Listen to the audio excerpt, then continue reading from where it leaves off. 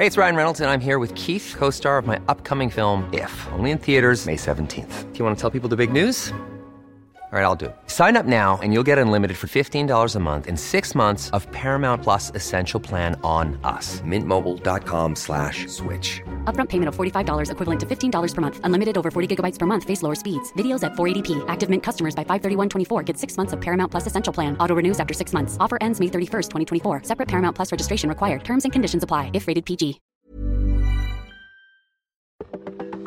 Well, our mid-season lull in the Atlantic is about ready to come to an end. There's already signs of life. You're listening to Weather Insider for Thursday, August 5th. We're at episode 634. I'm meteorologist Bernie Rayno. You know, when I talk about the mid-season lull, which is usually from about July 15th to August 15th, it's not that you don't get any storms during that time frame. But when you look at the hurricane season, you typically have more storms in June and in obviously August, September, and October than you do during that period from about July 15th to August 15th. Now, this year, it's been a true low. There hasn't been anything since July 9th, and I still don't see anything for the next week. However, you know, when you look at the Atlantic, go to the water vapor loop on AccuWeather.com. Take a look at it. In the Atlantic, what you're going to see is lots of yellows and oranges. That's the dry, dusty air. That's typically, that dusty air just chokes off storm systems. And also, oftentimes, the intertropical convergence zone, these tropical waves are a little too far south for development. But what you're starting to see is the signs that while there's still a lot of dry, dusty air, it's starting to erode that dusty air. And what's been happening is these tropical waves, which continue to come off Africa, there's been a pretty active wave train, they just erode the dry air over time. And there's a wave that just came off Africa. That's the one to watch. That could be a system as we head into the weekend early next week out in the Atlantic. Now, I think it's the odds of it impacting land and impacting the United States are very small, and it probably won't. But see, that's the signs that things are beginning to change. And once you start getting rid of that dry air, things will change quickly. And typically by the end of August, if not earlier, but always almost every year, you know, people talk about mid-September as the peak of the hurricane season. I always say look out late August, early September. There's almost always a storm somewhere, and it's almost always has its eyes toward the United States. And I think this year will be no exception. It's going to be the rule. You're going to have something by mid to late, let's say late August, threatening the United States coastline. It happens almost every year.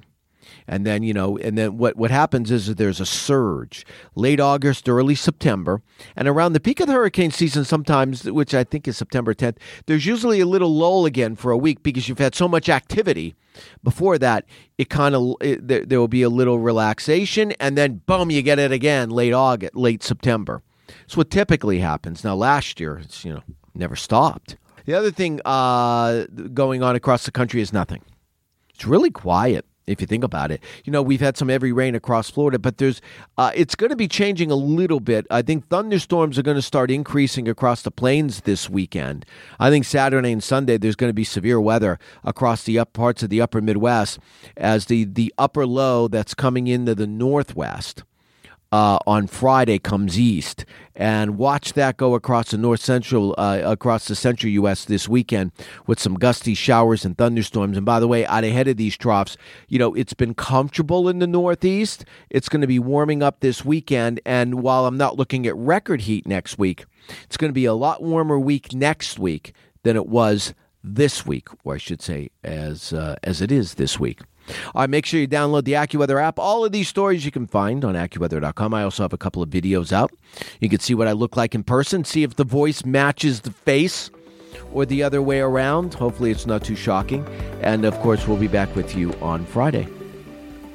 Thank you for listening to today's edition of Weather Insider. For the latest in breaking weather news, be sure to follow Bernie Rayno on Twitter @AccuRayno. And be sure to subscribe, rate, and review all of our podcasts on Apple Podcasts, Google Podcasts, Spotify, or wherever you listen to your favorite shows.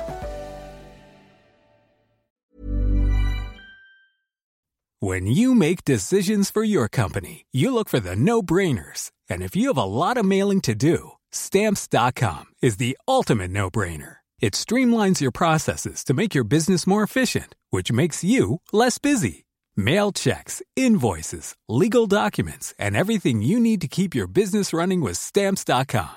Seamlessly connect with every major marketplace and shopping cart. Schedule package pickups and see your cheapest and fastest shipping options from different carriers, with rates up to 89% off USPS and UPS rates. And with the Stamps.com mobile app, you can take care of mailing and shipping wherever you are. Make the same no-brainer decision as over 1 million other businesses with Stamps.com. Sign up with code PROGRAM for a 4-week trial, plus free postage and a free digital scale. No long-term commitments or contracts.